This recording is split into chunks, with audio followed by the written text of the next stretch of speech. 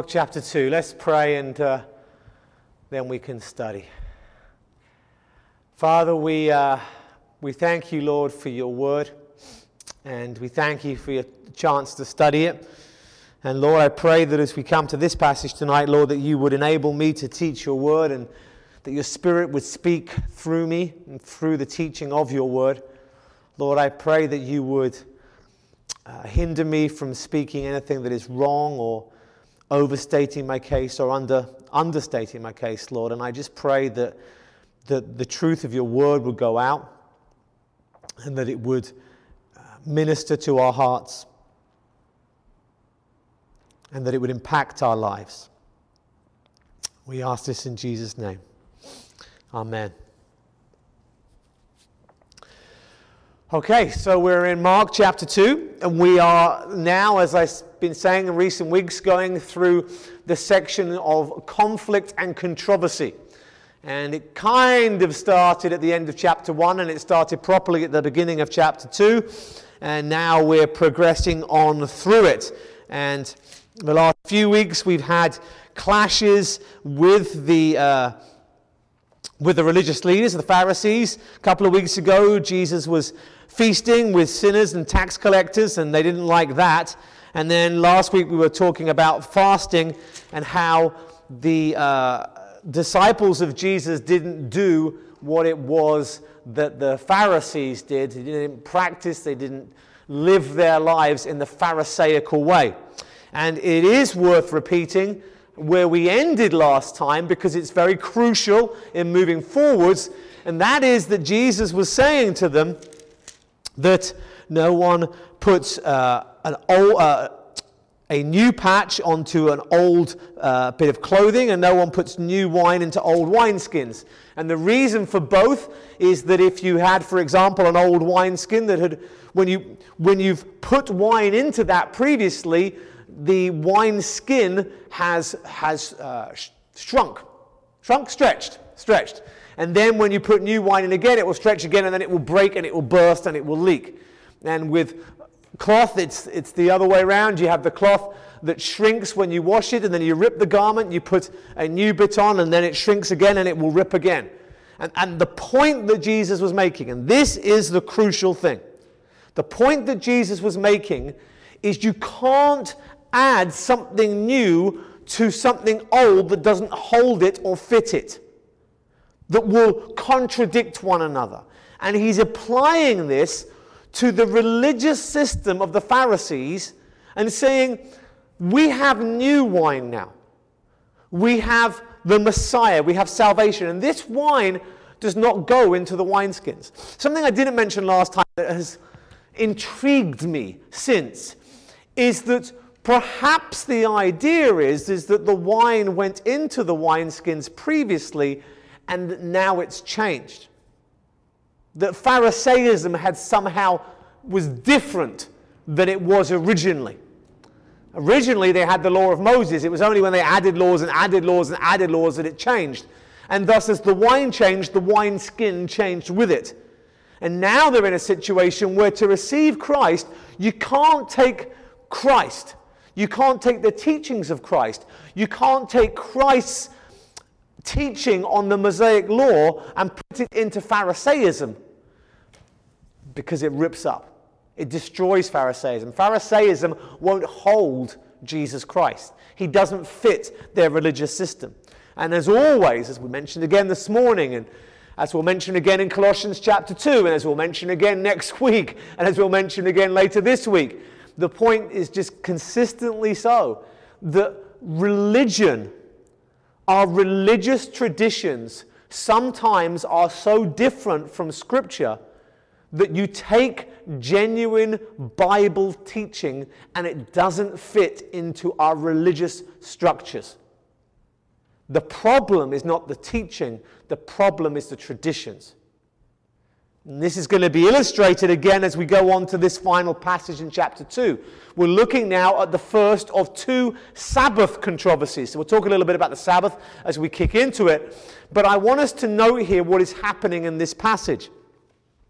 What we're going to see in this passage is we're going to see that rather than dealing with a Pharisaic practice, not hanging out with sinners, fasting on certain days of the week, Pharisaic practices that were different from the law of Moses, not required by the law of Moses, now we're taking a different turn.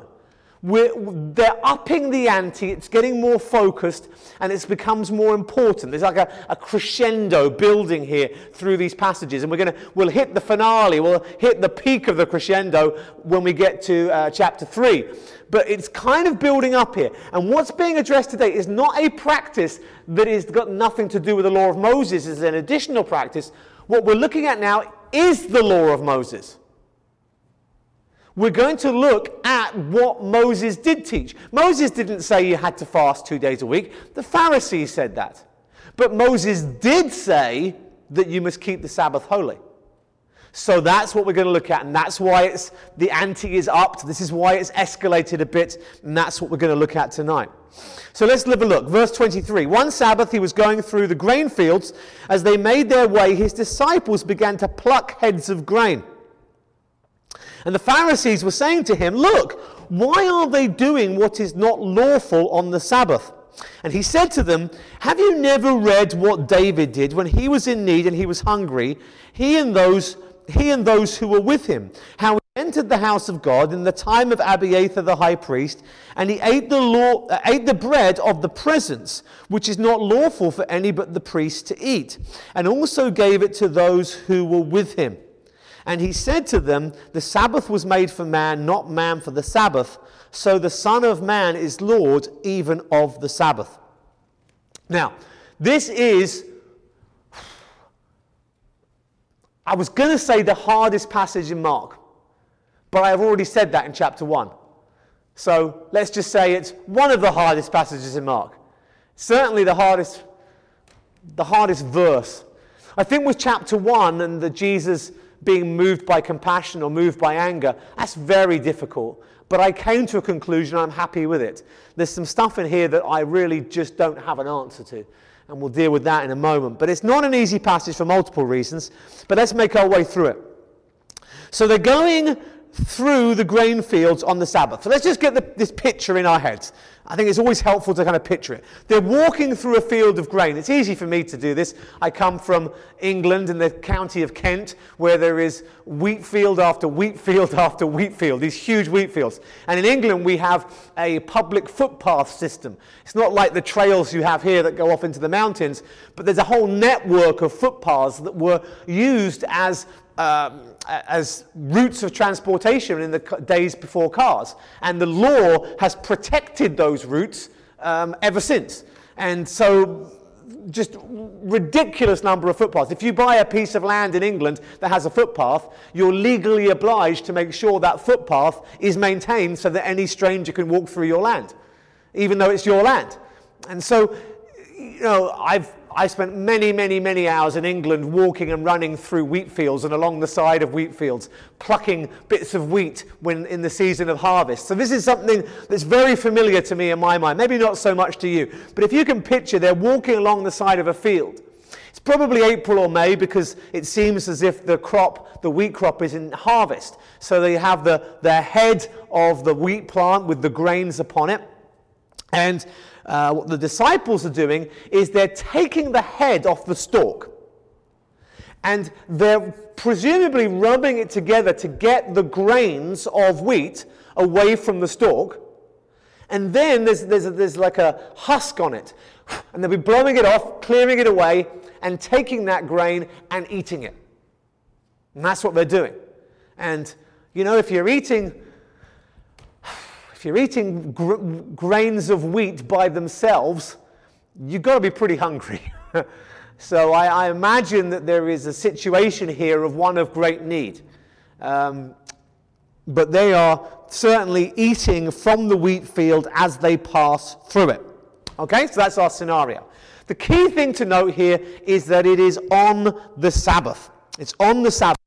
Now, let's talk about the Sabbath. it's awkward because I don't want to make this a sermon about the Sabbath.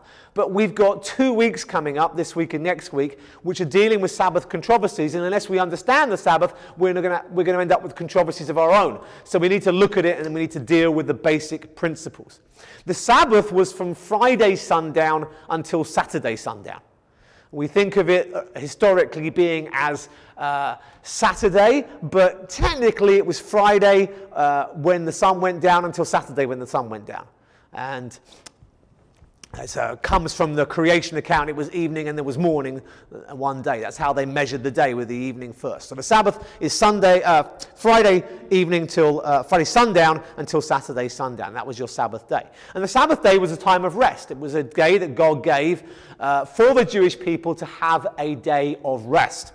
And there's just a couple of things that I want to say about the Sabbath before we get into it. We'll be talking about it a fair bit because we're going to hit Colossians chapter 2 fairly soon, and we'll be talking about the Sabbath in Colossians as well. So you guys who come in the evenings will get a repeat when you come to Colossians chapter 2, because most people won't have had this and will have to repeat most of this then. But the Sabbath was given to Israel in Exodus chapter 20 as part of the Ten Commandments and the giving of Mosaic law. The Ten Commandments stood as the centerpiece, if you like, of the Mosaic law, which in total was 613 commandments.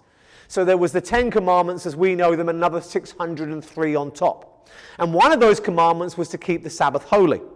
And then there are specific details that are given regarding the keeping of the Sabbath holy, and we'll mention a few of those in a moment. I'm not sure we'll have time to go through them all, but we'll look at we'll certainly reference a couple of them. And it's very clear that the Sabbath was a day to be preserved, to be kept holy as a day of rest, and there was no work to be done on that day. If you were a butcher and you went butchering on the Sabbath, you were a Sabbath violator. If you were a banker and did some banking, you were a Sabbath violator. If you were a tax collector and you did tax collecting, you were a Sabbath violator. And it was a serious offense. It was punishable by death. And if you had household work to do, the example is given in Scripture of someone going out to collect wood to burn. And they would go out and collect wood, and it's not as simple as popping down to the store and handing over a bit of money and getting some wood. You know, it involves going to the woods, chopping, doing some manual labor to get that wood, and then preparing that wood and bringing it home so that you could keep your family warm. There was labor, there was work involved, and you weren't allowed to do that. You had to do that labor prior to the Sabbath and have it done in advance so that on the Sabbath there was no work left to do. Everything that was needed to be done was already done. Now, just a couple of misconceptions. We know that the Sabbath parallels God resting on the seventh day in the account of creation. God created the world in 6 days and he rested on the seventh. And that is the template, if you like, for the Sabbath. But we must note this. There is no observance of the Sabbath anywhere in Scripture between Genesis chapter 2 and Exodus chapter 20. In other words, when Exodus 20 comes along, it's a case of, hey, you remember how God rested on the seventh day? You're going to do that too. But before then, there was no command to do so. God did rest on the seventh day, but there was no command to mimic that, to copy that, to do that. That never happened until Exodus chapter 20 and the giving of the law. The law was given, the Mosaic law was given through Moses to a specific group of people, the Jews. It was given to Israel. And it was the Jews who had to observe that law. And that law, all 613 commandments, distinguished the Jews from those around them.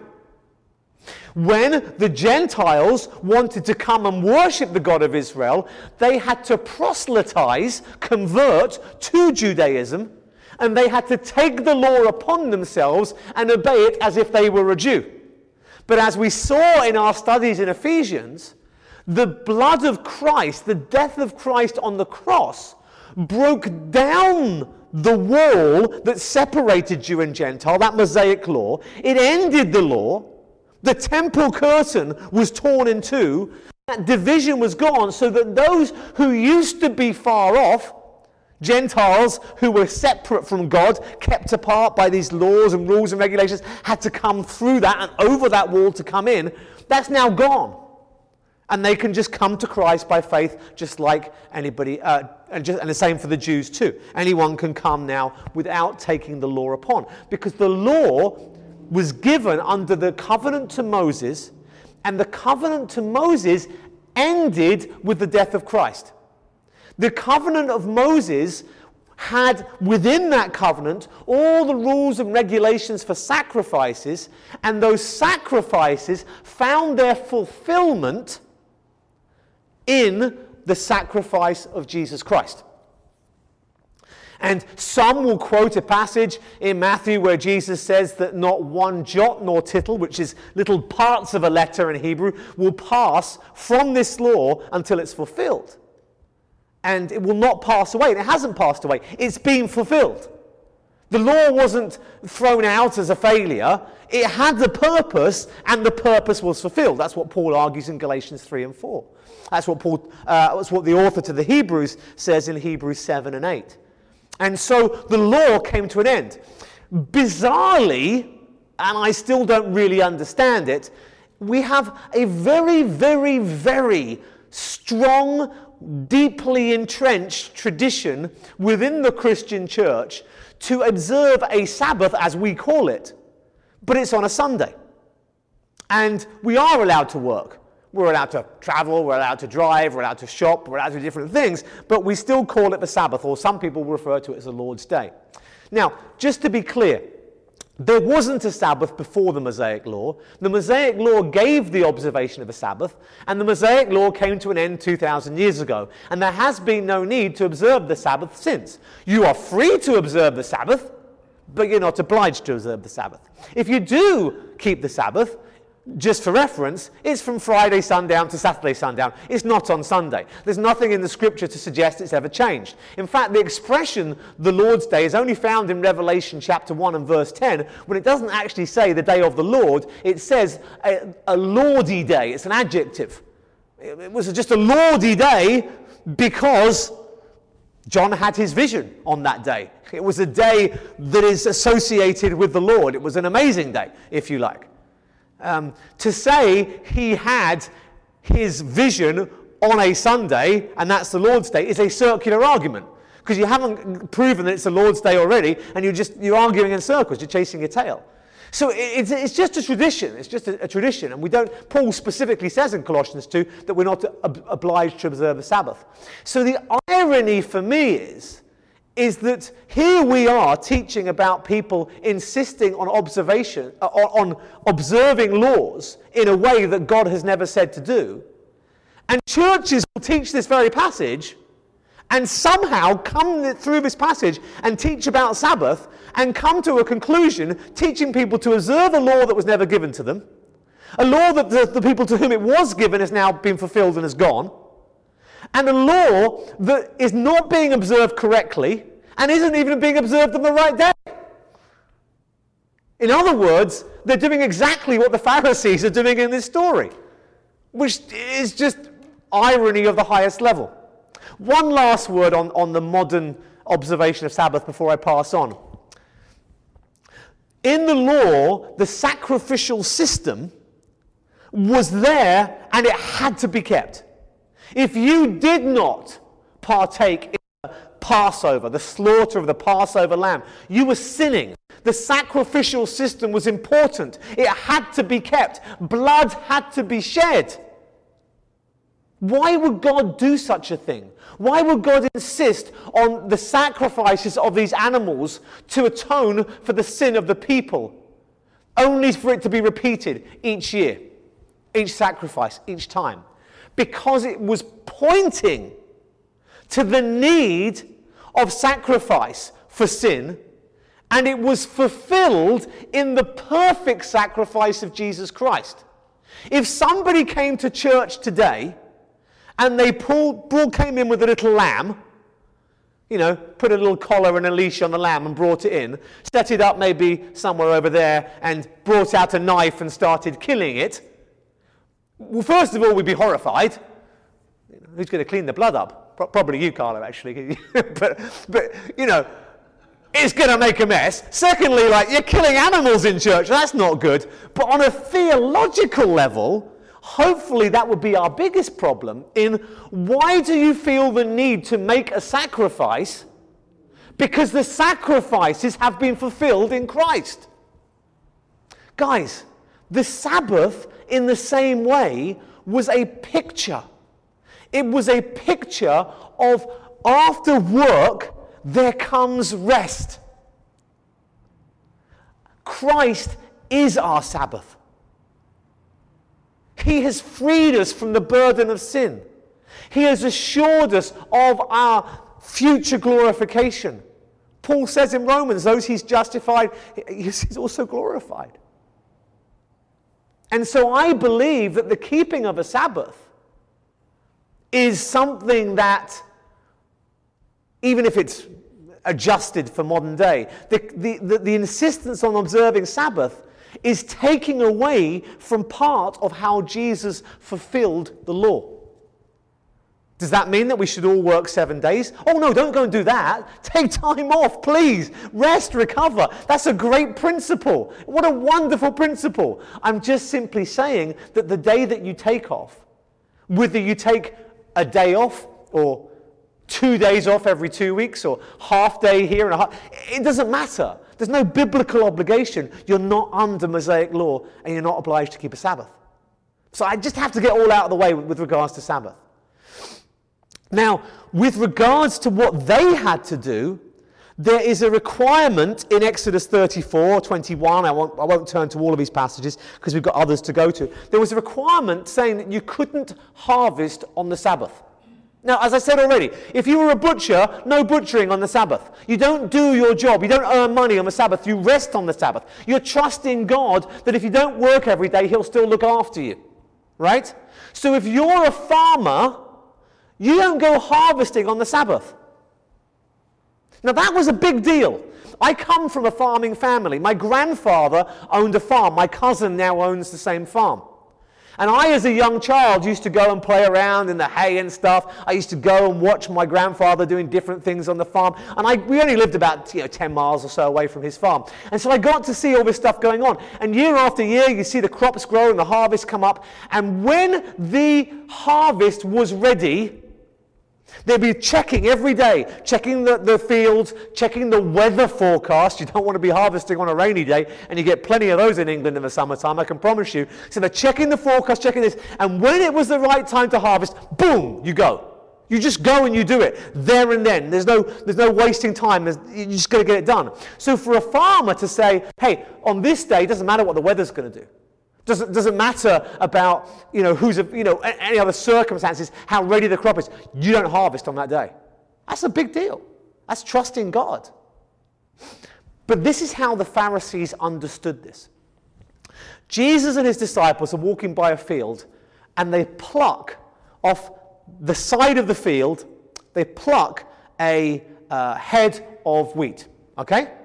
Now, just as an aside here, it's worth knowing that according to Deuteronomy 23 and verse 25, the edges of the field were reserved for foreigners, or as we might call them, refugees. I'm not going to get into the current political discussion of this day, other than to say it's a very complex issue, and many of you will disagree with each other, and that's okay. But in biblical times, at that time, in that era, under that law, for those people, under their theocratic government, foreigners were to be welcomed, and when they were there amongst them, if they weren't able to work because they were discriminated against, there was food available for them because the edge of the field was reserved for them. And so there was no problem for the foreigner and for the poor person to be able to take wheat from the edge of the field. You had to lay that aside, as it were. That was part of what was required of you. So nobody's stealing. So that's the first thing. No one's stealing. They pluck the head of wheat from the stalk. The Pharisees would say, that's harvesting. Because that's what harvesting is. Harvesting is taking the head of the wheat. And then what they're doing is they're reaping the crop. Then they are threshing the crop. They're rubbing to get the grains out and getting rid of the husk. They're now winnowing. Now, obviously for the farmer, they're doing this on a large scale to make a living. These are poor people who are hungry, taking food reserved for poor people, and they're plucking and they're eating as they're going. They're not working. They're not earning a job. They're not making a living. They're not doing their work because they haven't trusted God. They're poor people who are traveling and are hungry and are simply plucking and eating. But the Pharisees interpreted that law so strictly that they were guilty of harvesting, reaping, more literally, threshing and winnowing. I have met many people like that in churches. Let's just say that. Where everything is looked at through a little microscope. Just through a tiny microscope. Well, technically speaking. And we've got to be careful. Because sometimes people will talk about the spirit of the law and not the letter of the law as a way of avoiding doing what the law says to do. And though we're not under Mosaic law, we are under other law. We're under the law of Christ. And there are things we're commanded to do, and there are things we're commanded not to do. And people try and wriggle out of them all the time. But that's not what we're talking about here. We're talking about people who are doing something that is allowed, but somebody else's incredibly strict interpretation of the law is making them a lawbreaker. So how does Jesus deal with this? And just before we move on, let's understand something very clearly here. In the past, in the previous weeks we've dealt with the controversies, Jesus has done things that the Pharisees wouldn't do 2 weeks ago with the feasting, with the sinners and tax collectors, and things that they weren't doing things that the Pharisees commanded people to do, fasting on the 2 days a week. Okay? And so Jesus is breaking Pharisaical law. He's not doing what they did. He's not living like they lived. But this is Mosaic law. If Jesus didn't keep Mosaic law, then he was unrighteous. That's very important. Jesus was fully God, but he was also fully man. And he was a Jewish man, and as a Jewish man, he is under every one of the 613 commandments. Every one of them. As I'm very fond of saying, if Jesus had eaten a bacon sandwich, then his death on the cross would have accomplished nothing. Because pork was forbidden under Mosaic law, he would have been a lawbreaker, he would have been a sinner, and his sacrifice would not have been a sinless sacrifice, and it wouldn't have accomplished what it did accomplish. How bizarre is that? He had to keep the law. So the Pharisees are saying to him, your disciples are breaking the law. That's a serious accusation. It's a very serious accusation. So this is the escalating. We're dealing specifically with Mosaic law. So let's have a look. It's interesting, verse 24. Look, why are they doing what is not lawful on the Sabbath? So the issue now is what is lawful. And the Pharisees, like so many before and since, are applying a bit of false logic here. They are doing what is called begging the question. Now, we use the phrase to beg the question wrongly all the time. If I say something to you, if I answer a question with something and that raises a further question, we say, oh, that's begging the question. That's not what it means. Begging the question is a logical fallacy where you presume your conclusion in your response. So what's happening here is they're saying, here's our argument, you're doing what's not lawful to do on the Sabbath. The argument really is it lawful? But they've presumed their argument, the conclusion of their argument, in the question. They're doing what's not lawful. But are they? That's the question. So, this is Jesus' response. And he said to them, have you never read what David did? And by the way, the answer is obvious. Yes, you have read it. They're the experts in the law. Not only had they read it, they memorized it. It was part of their training. They knew it. So what he's saying to them essentially is, you're supposed to know this stuff. There's a dig at them here. Have you never read what David did when he was in need and he was hungry? There's an implication that Jesus and his disciples were in need and hungry at this point. He and those who were with him. So there's a parallel situation. David's with his disciples, his men, his mighty men, and Jesus is now with his disciples. How he entered the house of God in the time of Abiathar the high priest, and he ate the bread of the presence, which is not lawful for any but the priest to eat, and also gave it to those who were with him. Now this is where it gets awfully difficult and awkward. And to understand this and to look at this, we're going to need to turn to 1 Samuel chapter 21, and we'll look at the story that Jesus is referencing.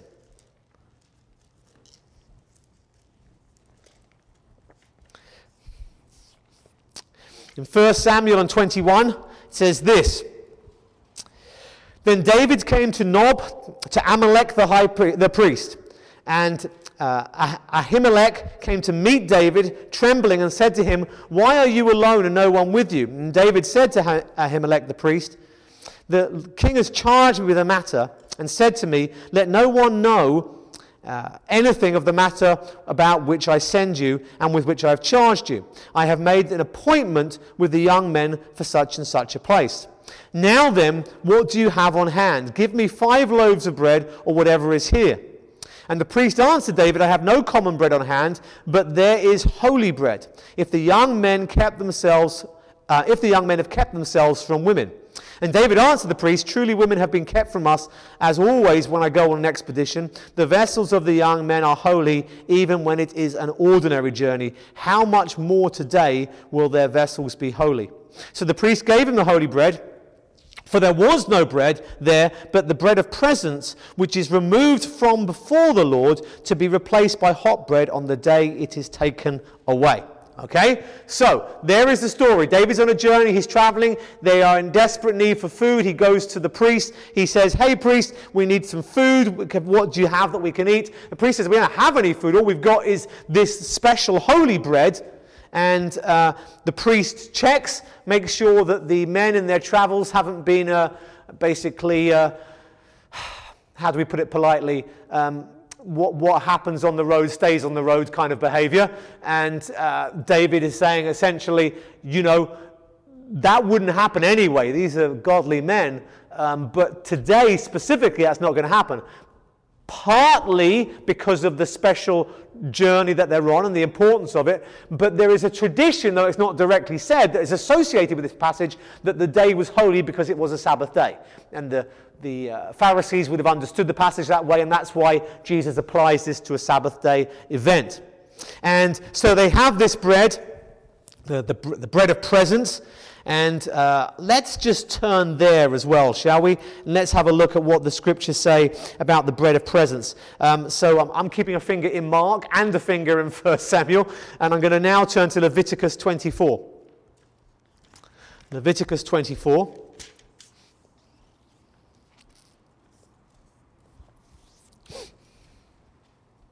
Now, the bread for the tabernacle is in Leviticus 24 and verse 5.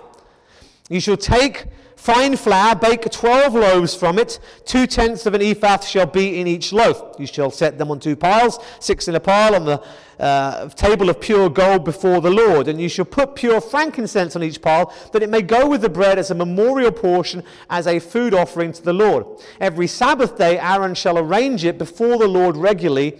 It is for the people of Israel as a covenant forever. And it shall be for Aaron and his sons, and they shall eat it in a holy place, since it is for him a most holy portion out of the Lord's food offerings, a perpetual due. Okay? Now, I've read to you the passage in Leviticus for a couple of reasons. Firstly, I love intertextuality. Jesus is referencing Samuel, and Samuel is referencing Leviticus, and it's all part of the background. But I want you to note here, this bread was baked specifically. It was baked specifically for the priests, the sons of Aaron, and it was baked specifically for the Sabbath. But there isn't anywhere that says, and if anyone else eats it, it's a sin. There isn't anywhere that says if somebody else eats this, they should be punished. It's saying you're to do this and this is what it's for. All right? So what happens here is this. In the 1 Samuel passage, they have this bread, and there's 12 loaves prepared, as we saw in Leviticus. Did you see the 12? Yeah? 12 is a significant number, 12 tribes of Israel, and the tribes of Israel obviously are preparing and contributing for the Levitical tribe of Levi, who are the priests, the sons of Aaron.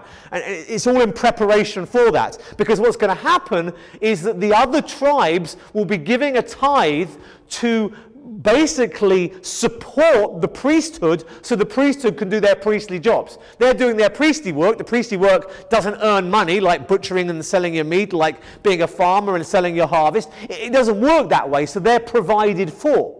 Okay? So those 12 portions are there in 2 separate piles. Okay? Now, assuming that the event did happen on a Sabbath, what is interesting is this. You have the bread prepared. On the Sabbath day, the priests eat from that bread. That's for them, their holy Sabbath bread.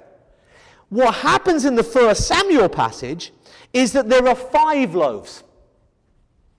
In other words, there's been the bread prepared. The bread has obviously been eaten from, but there's 5 of them left over. Do you follow? So the bread was made in a certain number for a symbolic reason.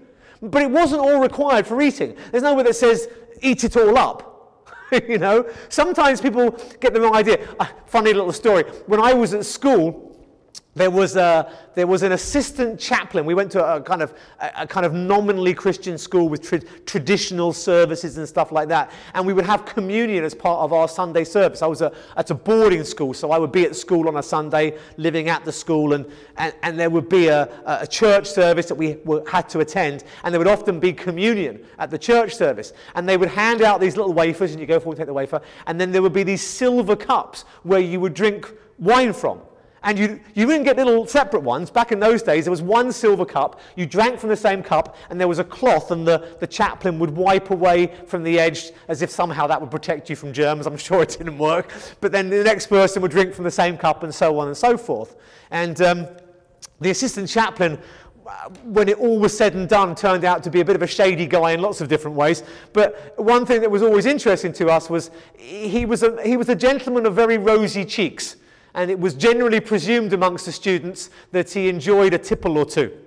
And what was amusing to us is on Sunday, when both chaplains would do this, this was a Anglican type of ceremony. It wasn't Catholic, okay? So there's no like, this is the blood of Christ, you know? And yet, when the communion service was finished, whatever wine was left over, they drank it all. Up on the stage in front of us, as if somehow the service couldn't be completed until all the wine was finished. It seemed such a nonsensical thing to me. And clearly, the priest here in 1 Samuel felt the same way. No need to eat all the bread. Let the bread do what it's done. And so they're there on the Sabbath. They have the bread. And then these people come. Notice at the beginning of that passage that the priest sees David and is trembling. There's honor to this great man. And he's the king. He's God's chosen one. He's to be acknowledged. He has he's come alone, but his men are with him, and he needs bread because they're struggling and they're starving. And so here's this bread. Go take it. Now listen, Jesus is going to address this later on. This same issue is going to come up, and we'll deal with it again then. But God asks us to do certain things for certain people, to do certain events and what have you. But if we use our religious practice as a way, can you imagine in that situation?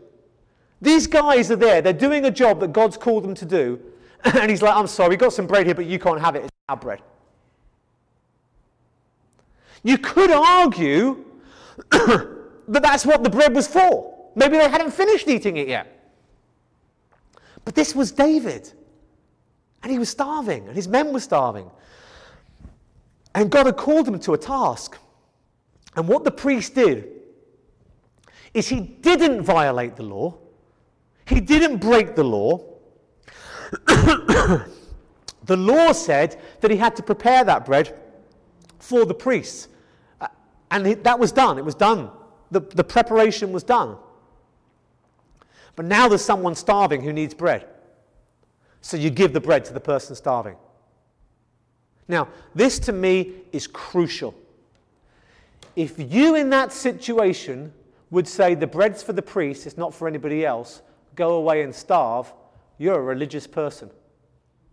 If you said, well, I made the bread, I did what was required, strictly speaking, I'm not breaking anything, I've just got to do what I can to make sure these people get the bread. So let's do it's holy bread, it's consecrated to the Lord, I can't give it to people who are fornicating or whatever else. You guys are walking with the Lord, right? You're living, absolutely. In that case, you're holy men, you can have holy bread, go for it. That's a Christian thing to do. That's really important. So what Jesus is doing in referencing this whole story, we're not finished quite in 1 Samuel, we'll be back there in a minute, so don't lose it. But what Jesus is doing in referencing this whole story is he's pointing to an incident in the history of Israel where the law was kept, but it was kept to the minimum requirement because there were people in need. And people in need trumps doing everything, in the minutest of detail. Now again, nobody is violating the law. We read the Leviticus passage. The Leviticus passage was preparing the bread and preparing it for people. It never said that you're punished if somebody else eats from it. It's prepared for that. And the person for whom it was prepared, whose bread it is, says, I'm giving you what is mine because you're in need. And your need is greater than my need.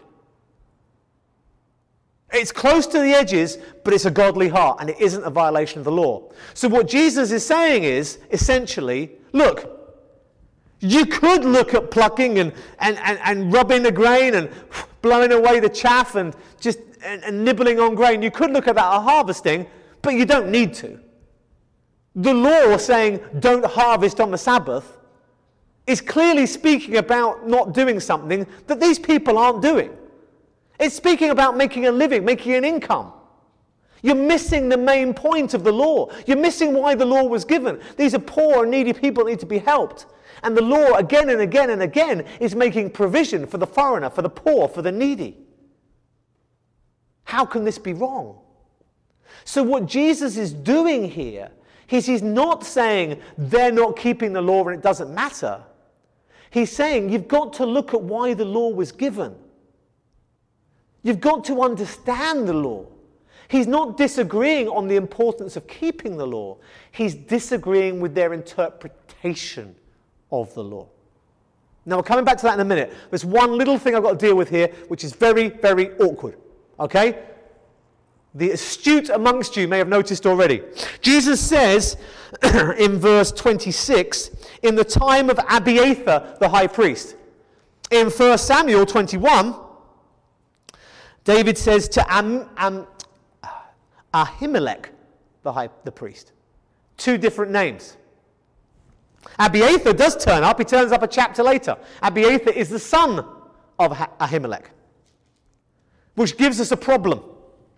Jesus says at the time when this guy was the high priest, and when you turn to the passage in the Old Testament, his dad was the priest.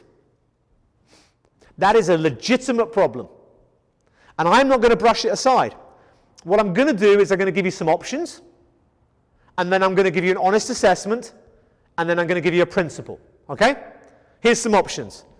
One option is that there are some Greek manuscripts in which it doesn't say Abiathar, it says Ahimelech. But the reason that your Bible and my Bible and every other translation says Abiathar is because that was almost certainly what was originally written. But people saw that there was a problem and wanted to correct it so that Jesus wasn't lying. And so you get a few manuscripts that have been changed to try and harmonize between the Old and New Testament. So almost certainly it was Abiathar originally. So I don't think that's a good way out, but that's one possibility. Another possibility is it's a kind of literary reference. It's referring to that that era. Abiathar was a far more important priest, and his role was more significant. He was more well known, and so it's pointing them to that portion of Scripture. It's kind of a literary reference. You know, if we're talking about Lord of the Rings, we might refer to what the goings-on of Middle-earth. And those people who are Lord of the Rings aficionados will know that Middle-earth refers to that land. It's kind of like a literary reference. That's another possibility. Another possibility is it's idiomatic. That there's some kind of idiom that we simply don't understand. That Abiathar being better known or what have you, that it refers to the family of Abiathar, which is normally done after the father, but the son's better known, so it's the time of Abiathar. You know, it became an idiomatic expression. You know, how would we give it a parallel today? It's not really an easy way of doing it, but we might talk about music being Beatle-esque because it sounds like the Beatles, even if it wasn't the Beatles. It could be, you know, this is kind of Abiathar of that time. And there are various different clever solutions to try and work out why this would be wrong. And here's my summary, my conclusion. I'm not happy with any of those. I don't think we have enough evidence in any of those solutions for it to clearly explain the inconsistency. Okay? So finally, here's your principle. Does that mean that Jesus got it wrong? No. No, it doesn't. Listen, if I had a friend, and my friend I'd known for 20 years, and somebody came to me early on in the friendship and said, your friend was talking about you, he thinks you're great. And then maybe another few months later, somebody else comes to me and said, oh, you know so-and-so, yeah, he mentioned you, he thinks you're great. And for 20 years, routinely, month after month, people come up to me and say, oh, this friend of yours was talking about you, he thinks you're great. Right? And that always happened. And my friendship with this guy has never wavered. There's never been any incident. We're still the best of friends. And somebody comes up to me and says, hey, I know so-and-so. He thinks you're lousy. He hates you. He thinks you're a two-faced hypocrite. Then you know what my first reaction is going to be? Don't believe it. I've had this guy give testimony of me, and he loves me, and he said it 100 times. He said it 1,000 times. He said it over 2 decades. And you're going to come and bring testimony that he thinks that all of that was a lie? Don't buy it. Don't believe it. I'll go find him. I'll talk to him. And I bet that when I talk to him, whatever misunderstanding has happened, he'll clear it up. That's how I feel about this passage. Jesus is truth. He is truth. I am the way, the truth, and the life. The scriptures to me are the most clear illustration of the truthfulness of Jesus Christ. I look at the scriptures. You know what? You may have gathered this from my ministry, but I kind of like the Bible and I'm fascinated by it. I love seeing how this passage fits in with that passage and how everything ties together. And if you think for 1 second that somehow Jesus, even if you don't believe that Jesus is God, even if you don't believe in the Gospels as gospel truth, the idea that this rabbinical figure, if that's what you're going to make him, didn't know who the high priest was is nonsense. If you think that somehow Mark misreported it, that's nonsense. That's crazy. So why is it different? I've never read a good answer. Scholars after scholars after scholars haven't come up with a good answer. But you know what? It wasn't wrong. It wasn't a lie. It wasn't an error. There's something there. There's something there that we're separated from by 2,000 years. Maybe it was idiomatic and we're just not familiar with that idiom. Maybe it was an expression that was used that we're just not aware of. But I know Jesus. And I know that when I see him face to face, it probably won't be the first thing I want to say to him, but at some point over the course of eternity, I might raise Mark chapter 2 and verse 26, and Jesus will say, well, this is why, this is the bit of information you didn't have. And I won't on that day say, oh Lord, I didn't trust you. I should have known you'd have come good. I'd say, didn't know what it was, Lord, but I knew it. And you know what? I'm perfectly happy that my Bible has an inconsistency like that. And I do not want to be the kind of Christian that lies or buffers up solutions to make them stronger than they actually are. I'll take it face on. And I'll say, you know what? That does look like an inconsistency. And no, I don't have an obvious, clear answer. But when people come and they talk about errors of the Bible, 99 out of 100 of them are rubbish. And they can be explained. And there are good solutions for every single one of them. This is the one I don't have a solution for. But you know what? I passionately believe that when Mark wrote it, there was no need for correction because the people at the time understood why it wasn't a problem. That's been lost to us. And one day we'll see our Lord and we'll have an answer again then. And that's, my friends, is why it's called faith. We trust in Him in between the times of light, even in the darkness. So I don't have an easy answer. Of all the problem passages of the Bible, in the entire Bible, this is the one that I find the hardest. I haven't come up with a solution that I'm happy with, but I trust my Lord. I trust my Lord. So with that as a little way of distraction, let's come to the final solution. Jesus says, in verse 26, he says, did you not hear about this? Abiathar the high priest ate the bread of the presence, which is not lawful for any but the priests to eat. Now, we read Leviticus, and Leviticus did not say. We specifically looked at it for this specific reason. And Leviticus did not say that the priests might not do it. So why would Jesus say it was not lawful when the law of Moses didn't say it was lawful? Didn't say it was not lawful, rather. Why would he do that? When you see something being spoken of, lawful or not lawful, in the scripture, you've always got to ask, which law? Now, we're going to come a little bit later to a passage in Mark's Gospel, which is also parallel in Matthew, that talks about divorce. And in the church, people will always reference this passage, and they'll say, oh, look, Jesus said you could divorce under these circumstances. And I always take people back to that passage, and I'll say, what does it say? Right at the beginning of the passage, it says, is it lawful? Why is it lawful? And I say to them, what law is it? And the answer is they're debating over Mosaic law in that passage. So, I then say to the people, are you under Mosaic law?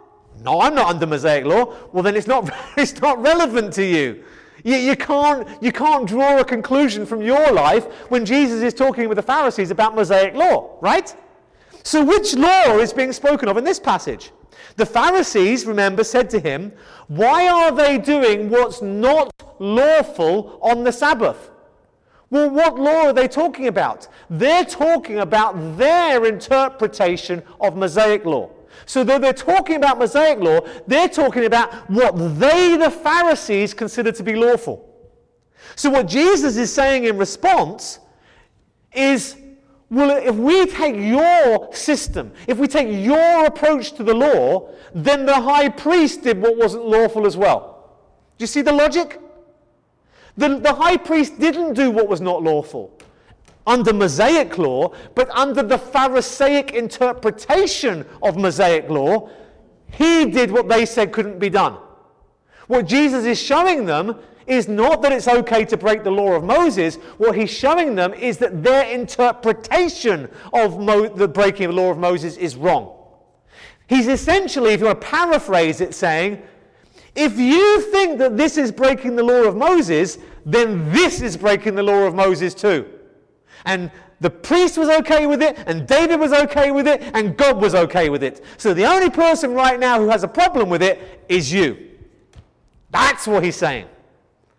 That's how I understand that passage. And that becomes clear in his summary here in verses 27 and 8. He says, the Sabbath was made for man, not man for the Sabbath. In other words, the Sabbath in the law was given to them as something for them. Right? So by not working on the Sabbath, you're forced to trust God. By not working on the Sabbath, you get a rest so you don't overwork. The Sabbath is there for your benefit. The Pharisees had 2,300 different laws on how to observe the Sabbath.